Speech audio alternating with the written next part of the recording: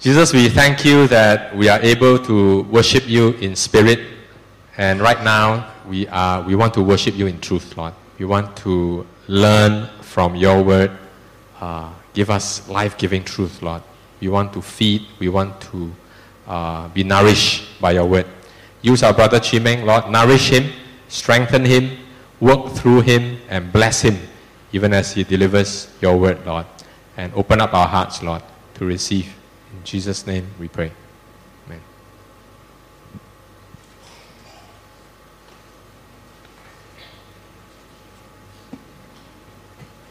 Thanks, Vincent. Good afternoon. Well, holidays is in the air. Those of you who are NUS students, I think just one more week is the end of your exams. For those of you who are earlier, those of you who have secondary school or JC, things now is having fun. And those of you who have children who are at the age, maybe also time to relax. It's a good time, end of the year, to relax. And I encourage us in this fast-paced society to take aside time just to enjoy nature, enjoy people around. And this is a good period. When you go holiday, just avoid Sunday so that you can be here. I wasn't here last Sunday.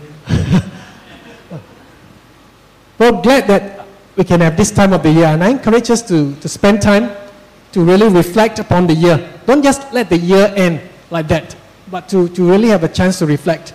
And there are, just on a side note, because I'm still in a holiday mood, there are a few corners in Singapore where you can relax, and I encourage us to find those corners. Yesterday I was at the Ulu Pandan Canal. I was walking, because getting over some time change. I wake up very early. I decided to go for a prayer walk, and as I walked and I saw this very nice canal, and the more I walk, the more I pray, and I felt it is just so refreshing to be in the presence of the Lord.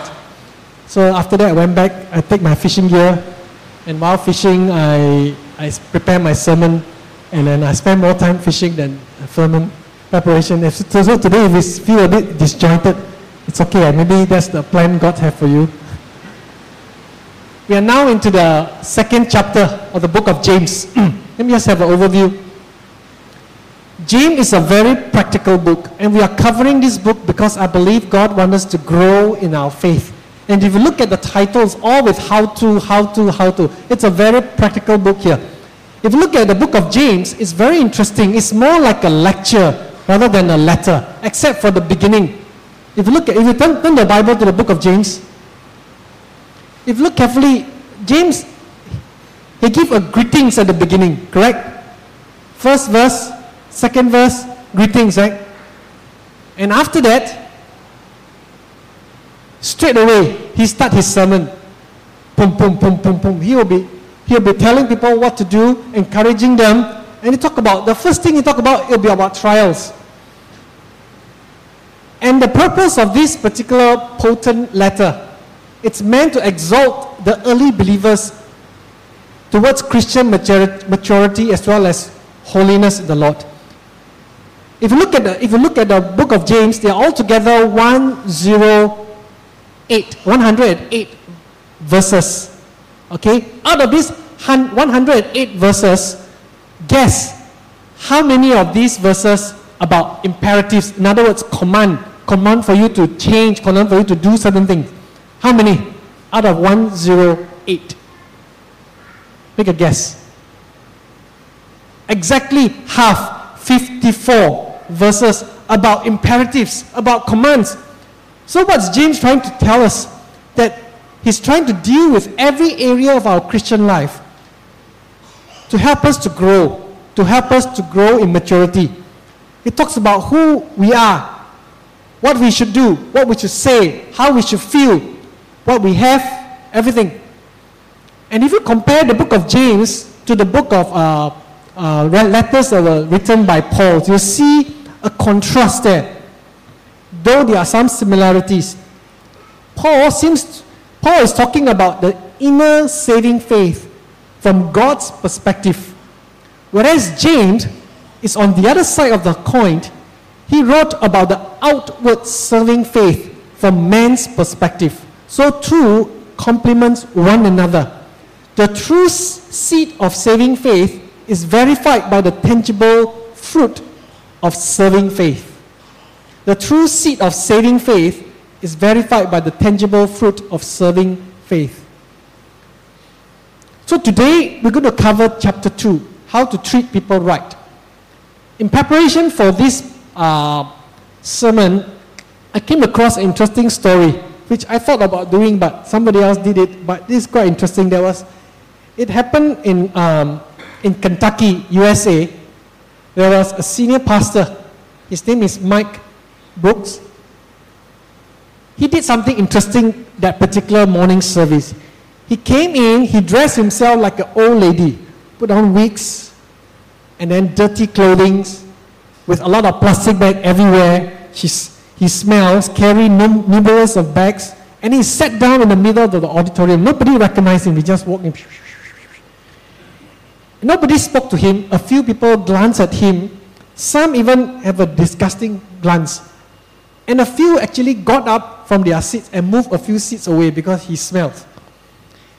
And then when time comes for the sermon, they wait for the pastor, they look around, there was an awkward silence because there was no pastor coming up to give a sermon. Suddenly this old lady walked up to the pulpit.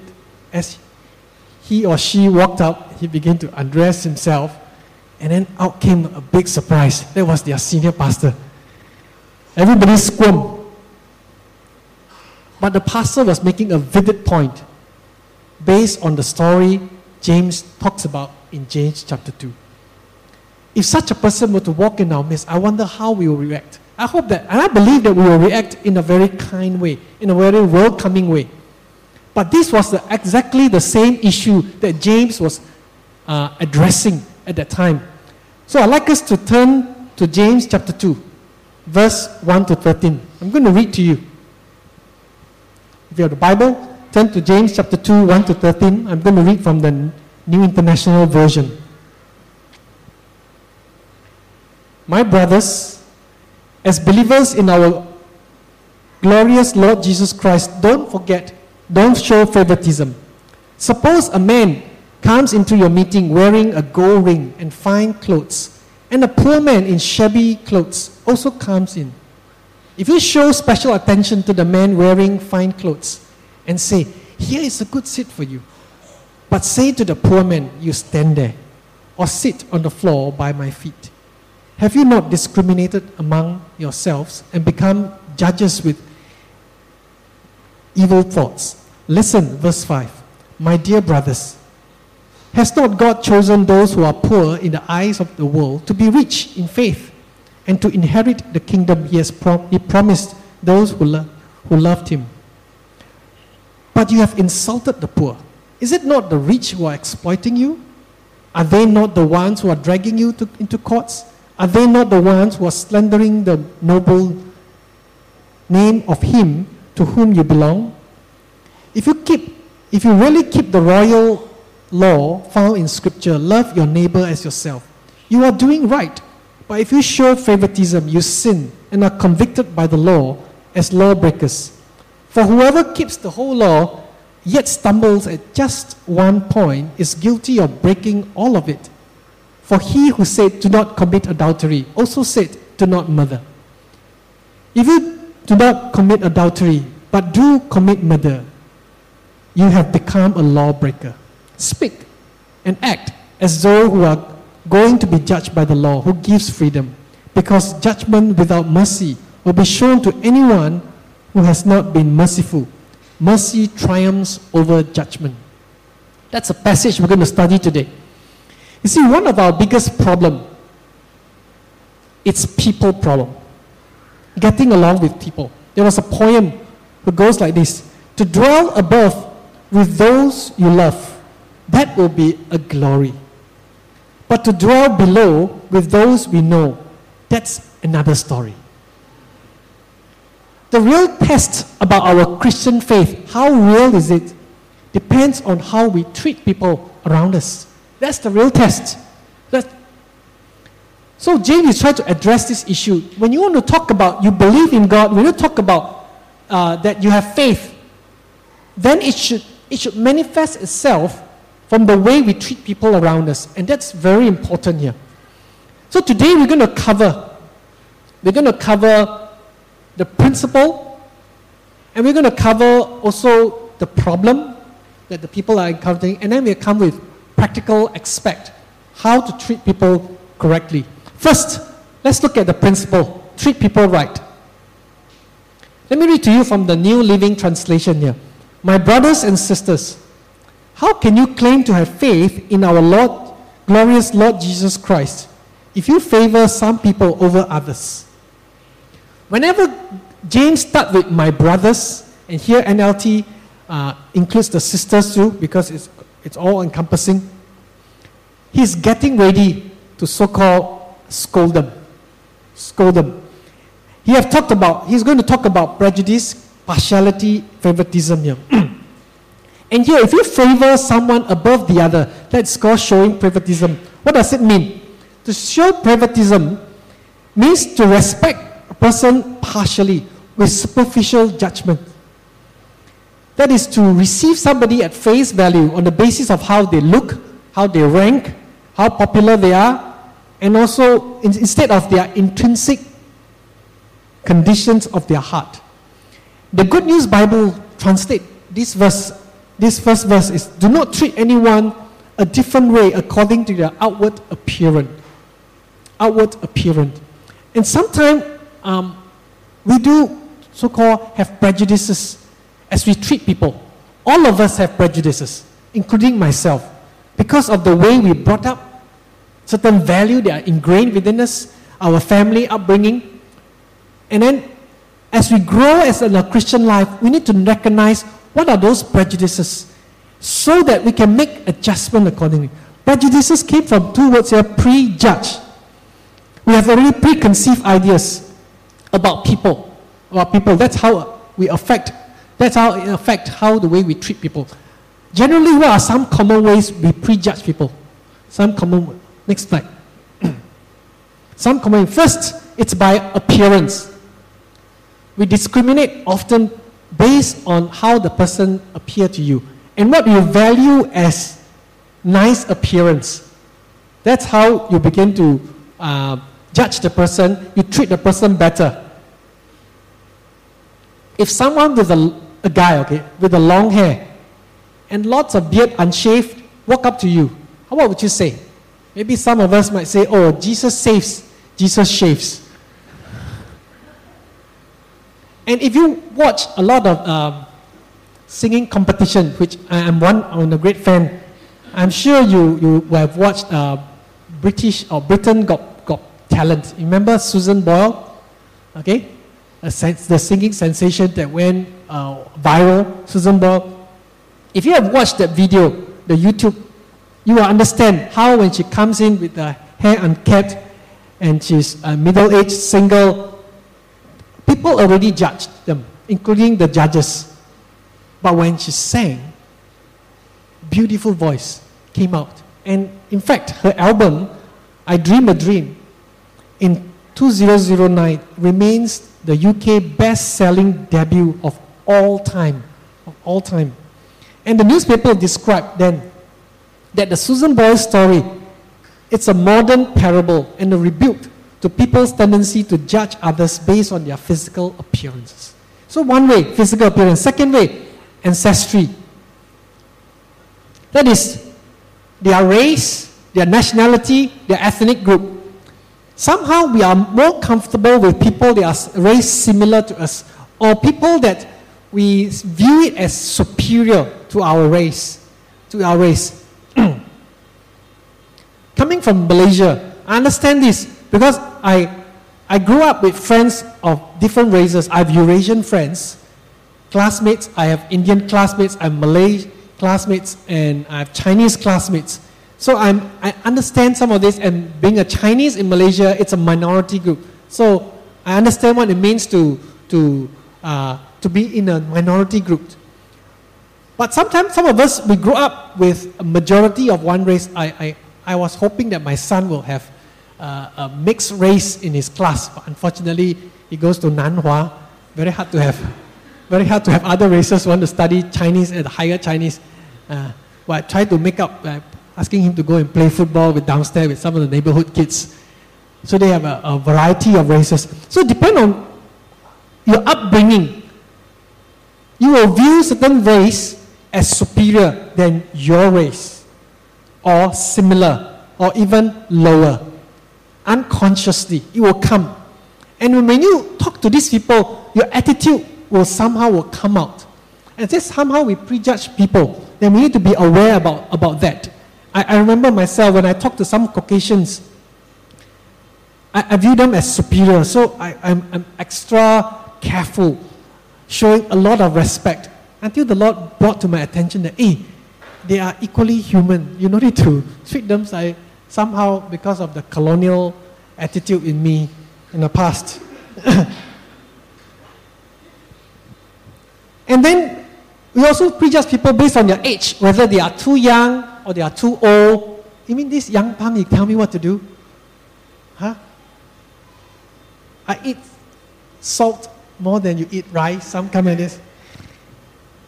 And sometimes also we prejudge people based on their achievements, where we celebrate the winners and then we look down on some of the losers. Success and status are so-called the keywords. Next, also we prejudge people based on affluence, how much they own. It's a common distinction here. We look towards people's attitude, whether who make more money and who make lesser money. And this is the area that James is addressing.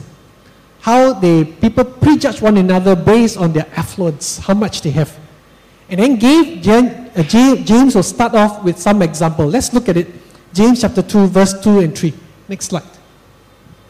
Suppose a man comes to the meeting wearing gold rings and fine clothes, and then another guy, poor, shabby clothes. You show attention to the one that is wearing better. The other one, he says, sit here. James is painting a particular scenario. I believe it was in a church service maybe. Both guys were strangers. Why? Because they didn't know where to sit. They need some people, the ushers. So the ushers were there. And then to the rich guy, straight away they will know because he dressed different. And at the time, the church people, majority, in fact, almost all of people belong to the poor. These are the people who received Christ, the initial believers then. And then someone wear different with the gold ring, with fine clothing. They will say, okay, come, sit at the front. And then another guy which is poorer, maybe poorer than they, don't wear any deodorant, hair was unkept, he looks back, and then the usher at the time have to make a decisions. Where will he sit, this guy? The rich guy, no problem, come right here to the front. But in our church here, normally the first row is always empty. It's not the best seat. People don't like to sit at the first row. The best seat is probably at the middle or in the back here, because you say, okay, I feel more comfortable there. And then to the so-called, the guy that is poor, he said, you can stand over there at the corner. He treat them carelessly. And then he said, even you can sit over there or sit at my feet, on the floor at my feet. It means I sit at my footstool in between my legs there. That is a very, very insulting word. It's a put down. So James is painting this scenario. I believe you have seen this scenario before. He's addressing this particular problem here. You are not treating people right. You are showing favoritism. So that's the principle. He said you need to treat people right. The second point I want to talk about, it is the problem with favoritism. The problem with favoritism. James mentioned 4 problems with favoritism here. First of all, favoritism is incompatible with our faith. My brethren, I'm reading from an NASB version. My brethren, do not hold your faith in our glorious Lord Jesus Christ with an attitude of personal favoritism. He's saying that faith in the Lord Jesus Christ and personal favoritism, they are not incompatible. They are incompatible. They does not match. Because God has created you and I in His image, in the image of God. Our external skin does not define us. It is who we are deep inside here. And if we say that the Lord is the Lord of everybody, and therefore we need to treat everybody equally, because the Lord Jesus Christ did the same thing. He treated everyone with dignity, whether they are rich or they are poor. Peter had to learn it in the hard way. Peter, being a Jew, he treats the non-Jews, the Gentiles, with a look that they are sinners. So, in the early church, in the book of Acts, when God revealed asked Peter to go to Cornelius, that is a Gentile leader, to talk to him, his first reaction was, no way. He already had a preconceived idea about the Gentile. No way I'm going, until the Lord had to show the visions that everything the Lord created is clean. So Peter learned it the hard way. God loves everyone. If there's one place on earth that shouldn't have any kind of discriminations, it should be the church. Because we follow the Lord Jesus Christ. He has set the example, and we are created in the image of God. Second thing, why favoritism is a problem, is because favoritism is illogical. Verse 5. Listen to this. Listen, my dear brothers, has not God chosen those who are poor in the eyes of the world to be rich in faith and to inherit the kingdom? He has promised those who love Him. But you have insulted the poor. It's not the rich who are exploiting you. Are they not the ones that are dragging you into courts? Are they not the ones who are slandering the noble name of Him to whom you belong? So, James is trying to say it is illogical. Why? Because in the first place, God chose the poor. Why? He's saying this because majority of the people then were poor. So, James is telling you, you were poor and yet God chose you. James is not saying that it is good to be poor and bad to be rich. He's not talking about this. He's also not saying that only the poor will be saved. Because if you compare ourselves with majority of the people in the world, we are considered very rich. We are considered very rich. So James is not talking about this. James is addressing them, the people, their majority were poor. He said that when you were poor, the Lord selected you. And God selected you not based on the size of your wallet. Your value is not based on your valuables.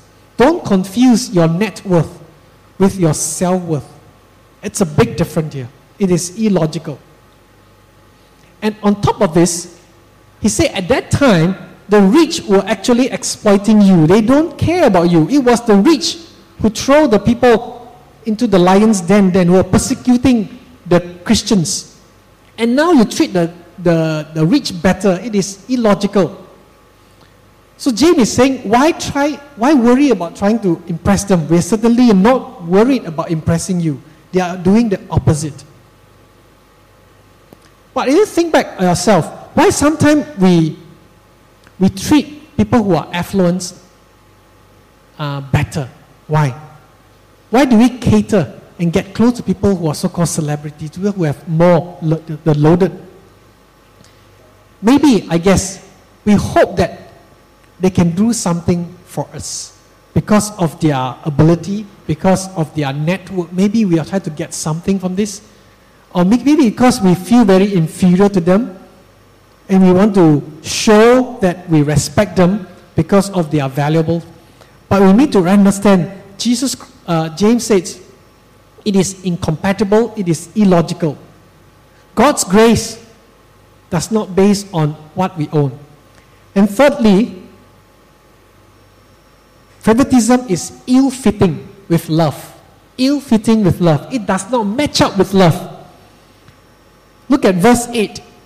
If you really keep the law found in the scriptures, love your neighbor as yourself, you are doing right.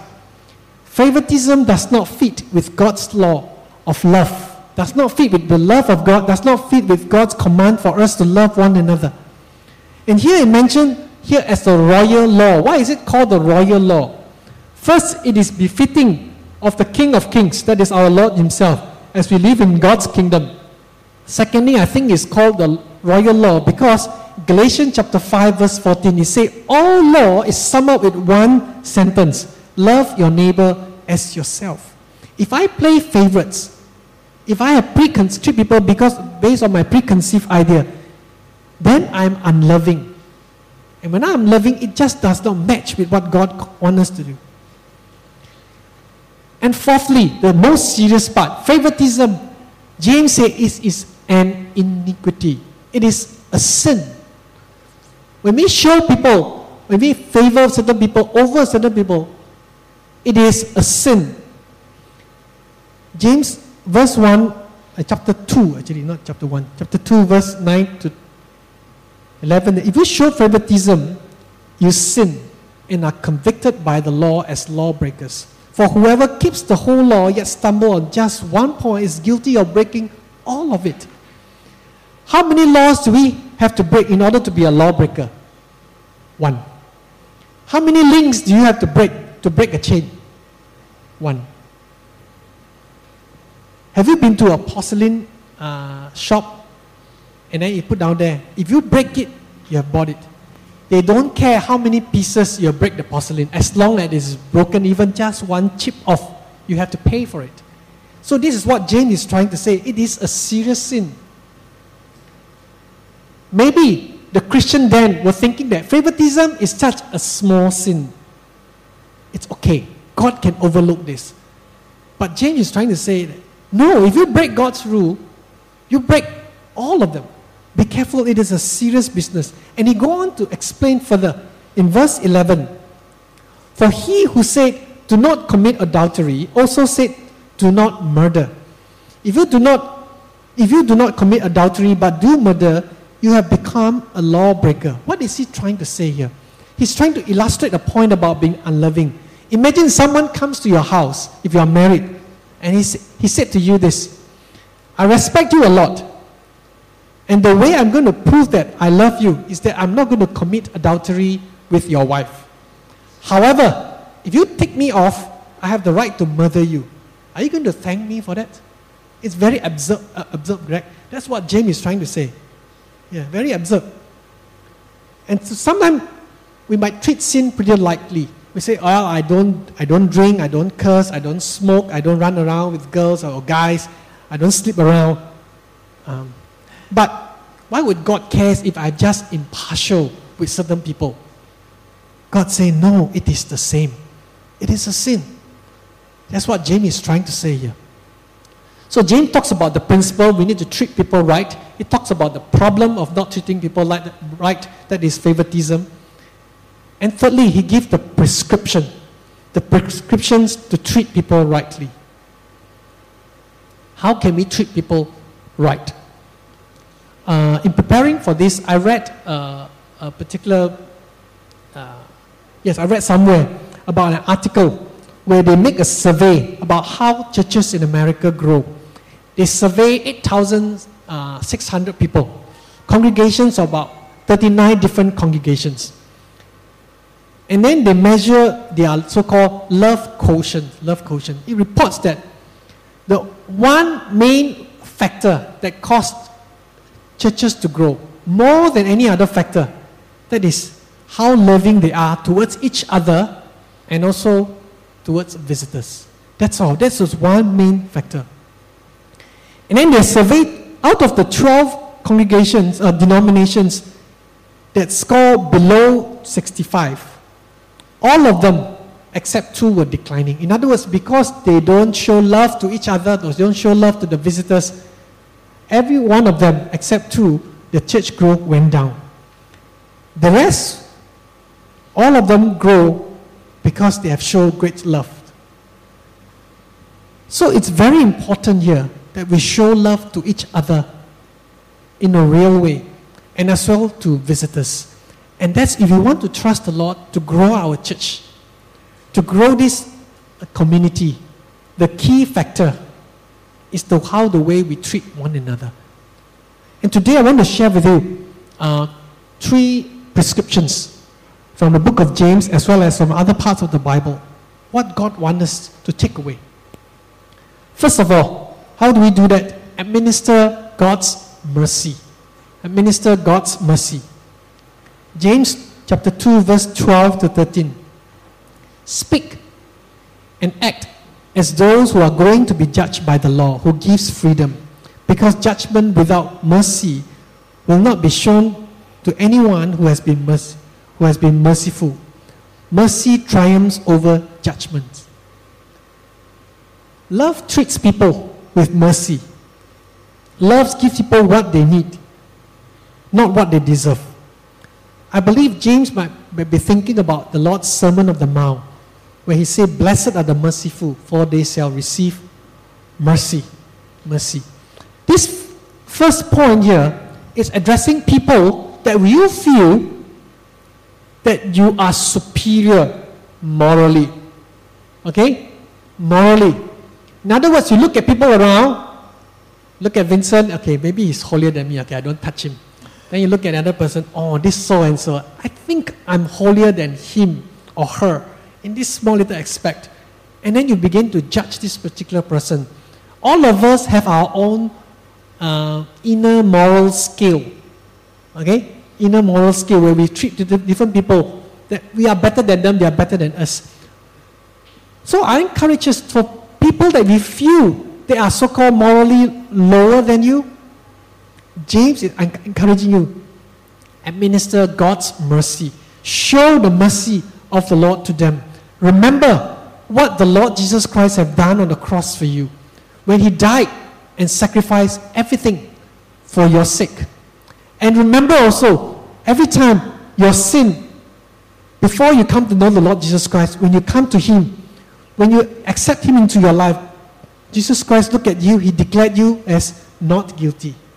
And not just that, even as a Christians, as you grow in your faith, there are times when you will fall, there are times when we sin, and sometimes the same sin all over again. When we come before His throne of grace, He said what? Not guilty. As you ask Him for the cleansing. And with that, let us not forget the mercy of the Lord that is extended to us. So that when we look at people whom we think they are, oh, this person, I attend church every week, I'm punctual, this guy is always late. Or I don't lie, this guy always lie. I don't talk at service, but this guy always talk at service. And then I don't sleep. I pay awake. I pay attention, I stay awake, I write notes. But this guy, every time I come to church, I look at him, he is always snoring or he's somewhere in space. To these people, I encourage us to extend God's mercy. All of us don't deserve any of God's mercy, but God has given us His mercy. And I hope that we will remember that, so that we don't judge people based on our standard of whether they are better than us or they are worse than us. So that's the first A here. Administer God's mercy. Second, I believe God wants us to take away is to accept people. This is to the first group. The first action point is for people that you think different from you morally. The second group of people they are morally not different, they are just different. Okay? They cannot be you, they are just different. And then James says, accept them. Accept them. Don't be a spiritual snob. Sometimes people confuse between acceptance with approval. There's a big difference between acceptance and approval. You can accept somebody without approving his or her lifestyle. She may be doing something totally contrary to your conviction of what the Bible says. But you can still accept the person and who she is without approving of the sin that she is involving in, or the lifestyle, or certain choices, or certain value that the person is adopting. You can still extend the warm welcome. In Romans 15 verse 7, Paul said this, accept one another as Christ has accepted you. The church is a hospital for sinners, not a hotel for saints. If you are perfect, you don't belong here. You might spoil this place. All of us are sinners. And we come together from various backgrounds. It doesn't matter where you have been. It matters where you are now, and that the fact that you have known the Lord Jesus Christ, or Jesus Christ is here with you. If you want to grow and more like Him, that's when we have learned to accept people. As I explained before in the past when I was talking about the prodigal son, that I can identify with myself with the older brother, because sometimes I do have certain high standards, and I have certain ideas about how people should behave, how people should dress, and when people are different, I tend to judge them, and the way I treat them is different. And the Lord gently, constantly have to remind myself, we need to accept people. People come with different kind of baggages, different kind of behavior, different kind of background. I need to extend God's mercy. I need to accept people as who they are in their level of growth where God is dealing with them. And finally, how to become a church that really love and treasure people is to affirm people. Affirm people. Give people a lift. 1 Thessalonians chapter 5 verse 11. Encourage one another. Build one another out. Each other up.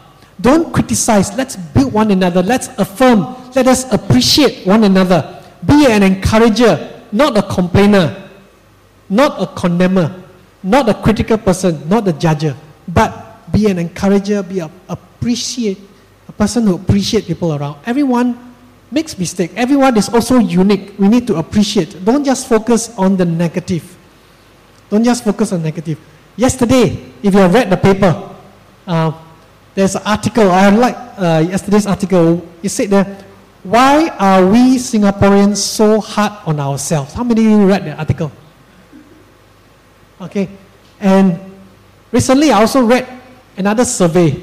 Very sad survey, the result. Very, very sad. The most emotionless country in the whole world is Singapore. 30. And then, I'm speaking this as a resident of Singapore, okay? No, I'm not speaking it as a judging Singaporeans, okay? I'm a resident. I stayed here. I spend more time here as a Singaporean. Married to Singaporean as a resident. But it's sad because just above earth, even countries, there are various countries, the former Soviet Unions, the Eastern Europe, and there are many, many countries right at the bottom, emotionless, do not know how to be happy. And right at the top, which country, filled with emotions, filled with joy? Philippines. Economically, they are not very high up, plagued with a lot of issues, and yet this is a country filled with a lot of emotion, know how to be happy. And then this author, I think he's a nominated MP. He mentioned a few points here. I want to share with you. I believe we can learn some points here in applying to ourselves here. It's a lot of this pointer very much in line with biblical principle. Few reasons why the country here, people like to focus on the negative. First, he say we are anxious. Because human nature is adverse to lostness. We tend to benchmark against success previously achieved. We tend to compare with the past, which is better, or compare with other people's successes. Secondly, he said we are a culture who tends to focus on the glass that is half empty rather than half full. And thirdly, mentions about the tendency of the leaders to focus on the people's deficiency and vulnerabilities. See, the cost of a pessimistic vision of ourselves is that there is a one-sided view often induces discouragement, a sense of despondency, and compromises community capacity building. What he's trying to say is that when you are too negative, only focus on the complaints, only focus on the negative, it somehow you'll make people very vulnerable, discouraged, and it will spiral downward. Then he suggests something for a change. Let us affirm one another. Let us appreciate and focus on the positive. And that's when you will build each other up. Look at the positive in one another. Last Friday, because of my holiday, we cannot have a CG at our place. And so our new CGL proposed an interesting idea. Let's have it outdoor. They have a CG. I wasn't there. I only hear stories. They have it at Vista. You know, Buona Vista, the Vista open air. And then it was raining, open air. So it's not. Then maybe the rain stopped. And then I heard towards the end, they got chased out on. And then everything I could think of would be pretty negative. But then, I think, let me just read to you. Somebody wrote this at night at 11 p.m., 11:30, after the CG. Thanks, Josh, for choosing a special venue. It was quite refreshing, with the rain as well. Thanks, Joyce and Zuwai, for a very meaningful time of discussions. I enjoyed tonight's CG a lot with all of you. If you look at the whole scenario, it is not a very ideal place, and everything seems to be pointed towards the negative. But yet someone here saw the positive and highlighted the whole CG. That is appreciation. That's how we should treat one another. That's how we can fill this place with hope. And because we tend to focus on the negative. And I encourage us. There are many things to complain about at our church, at our friends, at our family, at our workplace, in our school. 1001 things. If you want to choose to be negative, you can. Everything is half empty. But let's not forget it is also half full. That we choose to not say overlook, but just look at the positive and focus on it, and then you will see the other person blossom. You'll see the other person blossom. And that's what I want to challenge us to do. And today, do you notice something different about the slide?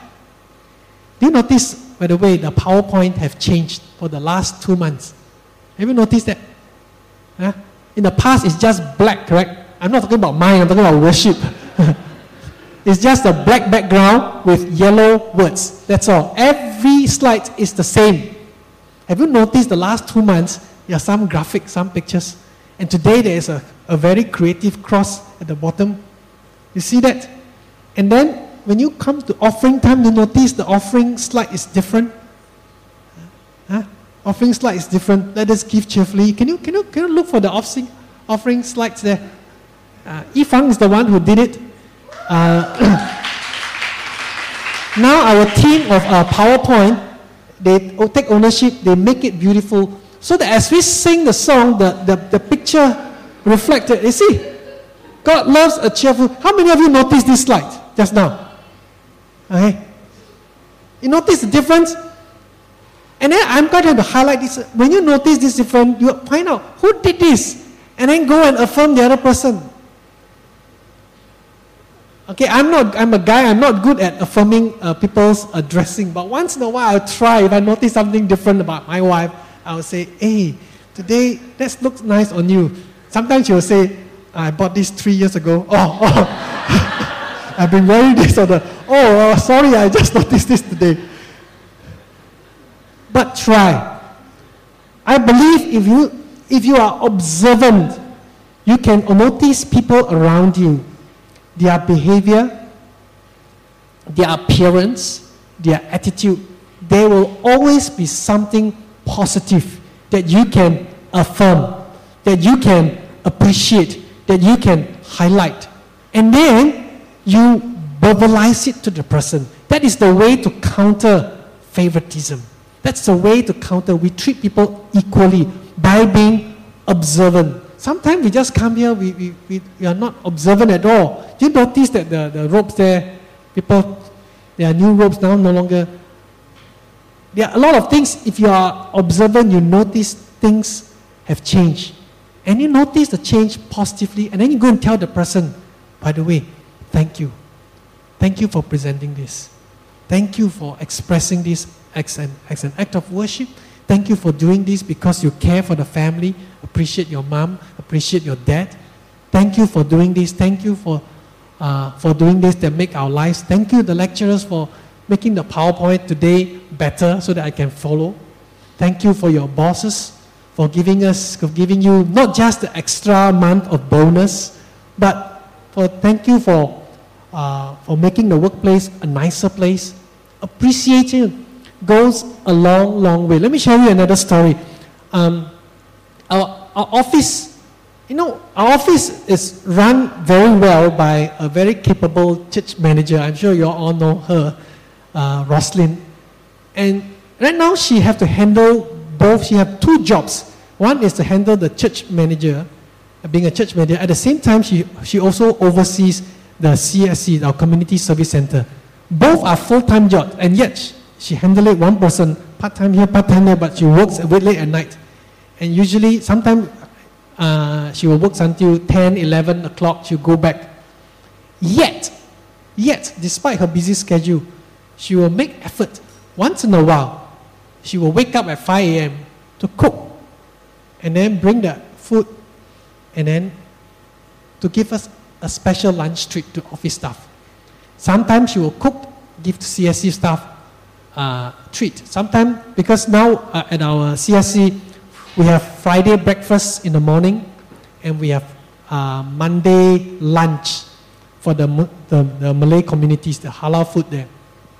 And because of her actions, of her love, how she willing to cook, people are volunteering. Now, Friday morning, some of the aunties there say, can I cook this? Can I cook that? Even our cleaner at CSC, Jacob, he wakes up at 4 a.m. He cooked chicken curry for that, for the event. And then he know one friend, and this guy, out of nowhere, also very generous. He find the best nasi biryani, and then recently he bought 100 packets. One packet costs around $9. He bought 900 packets, and he treat office staff, that stuff. Not just once. Second time he bought another nasi biryani, another different style, slightly cheaper but equally good. He bought, he bought again 100 packets, 50 packets for CSC lunch, then another 25 packets for the mosque, 25 packets for the Indian temple. He bought it free, generously. Why? I believe appreciations, good works begets good works. It spreads. People are appreciative, and the environment is different. So if you want to make your home, your workplace, your school, our church, a place where people feel welcome, a place that people will not feel judged, I encourage us. We need to administer God's mercy. Don't treat them with judgmental spirit. Let us learn also to so-called accept people as who they are, and then to affirm them. Affirm them. Affirm them. And I believe if we do that, people will feel welcome, people will feel loved. The office environment, the home environment, your school environment, the environment can change. One person can make a big change by your attitude of love. Beside prayer, I believe love can change the whole atmosphere. And I want to pray that this will be the atmosphere where you will feel home as we come every Sunday. Not just every Sunday, but when you go to your cell group or when you come your weekdays, that this be a place of love. Shall we just rise? I invite the musicians to come forward.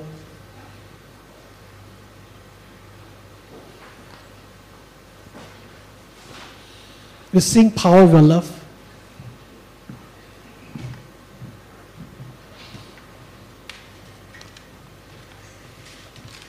Let's just spend some time to come before the Lord. I'm going to give us some time of prayer first, of responding to God. And then we're going to ask the Lord to change us. Let the power of God's love change us. First of all, if your heart is filled with a lot of prejudices towards certain group of people, or you are just very judgmental, that I am struggling with, let's come before the throne of grace and ask God for forgiveness and receive the mercy of God and say, God, forgive me. May your mercy fall upon me.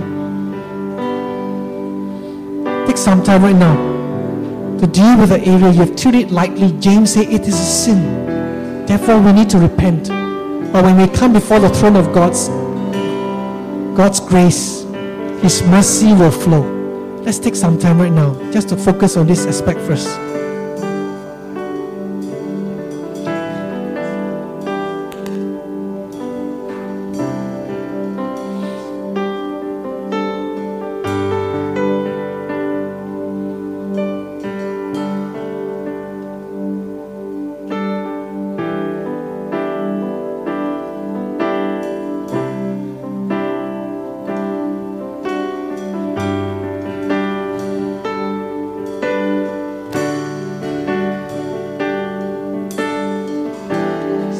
Claim the forgiveness of the Lord. Claim the mercy of the Lord that extends to all. As we come before Him with our judgmental spirit.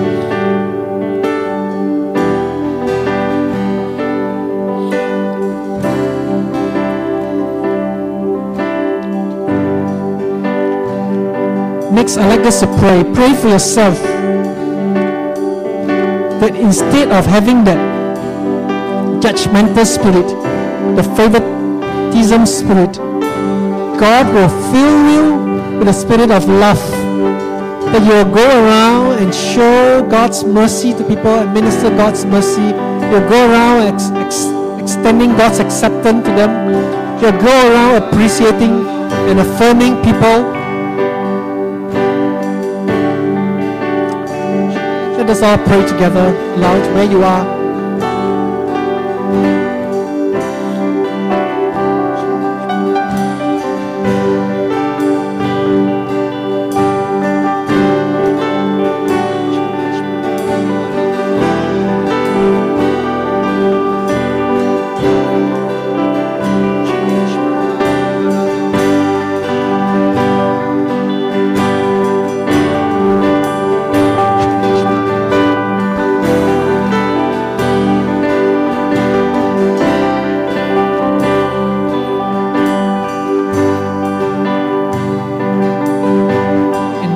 I'd like us to pray for our church, that this church will be a community of love, not a church of the judgmental, but a church that really appreciate people, affirm people, accept people, a church where we can administer God's mercy, that people will feel, all kinds of people will feel accepted in the presence here.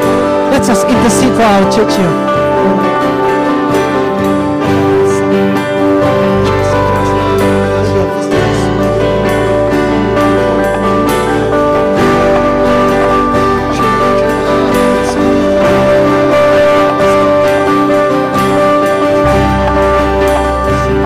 Learn to love one another, people that we know. Learn to also love the visitors, to welcome them.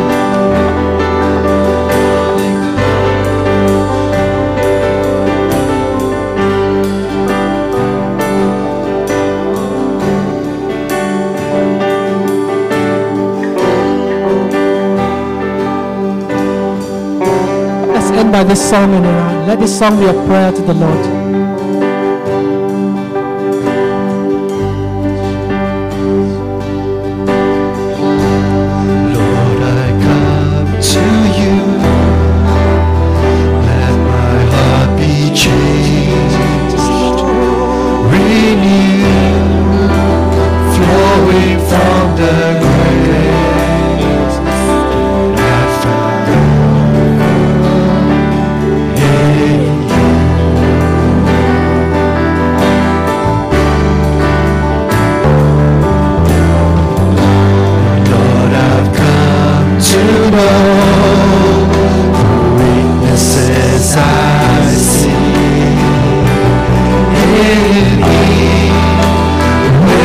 Stripped away.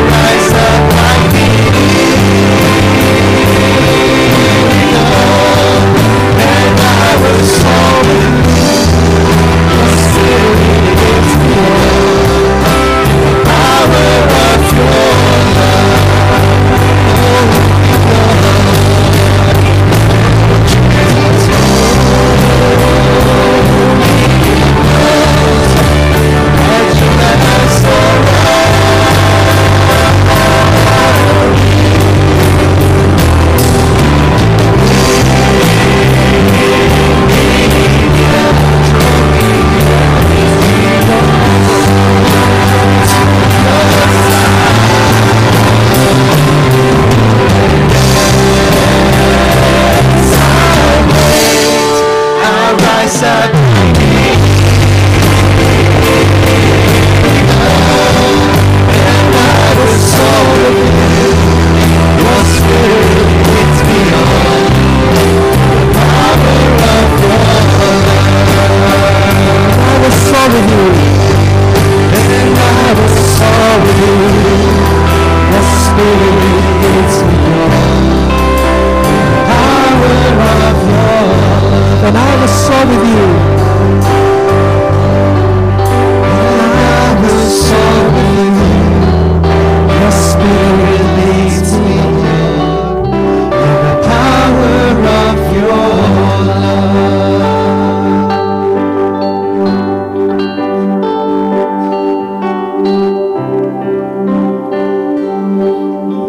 Lord, you said in your word, the whole law is summed up with this one sentence: love your neighbors as yourself.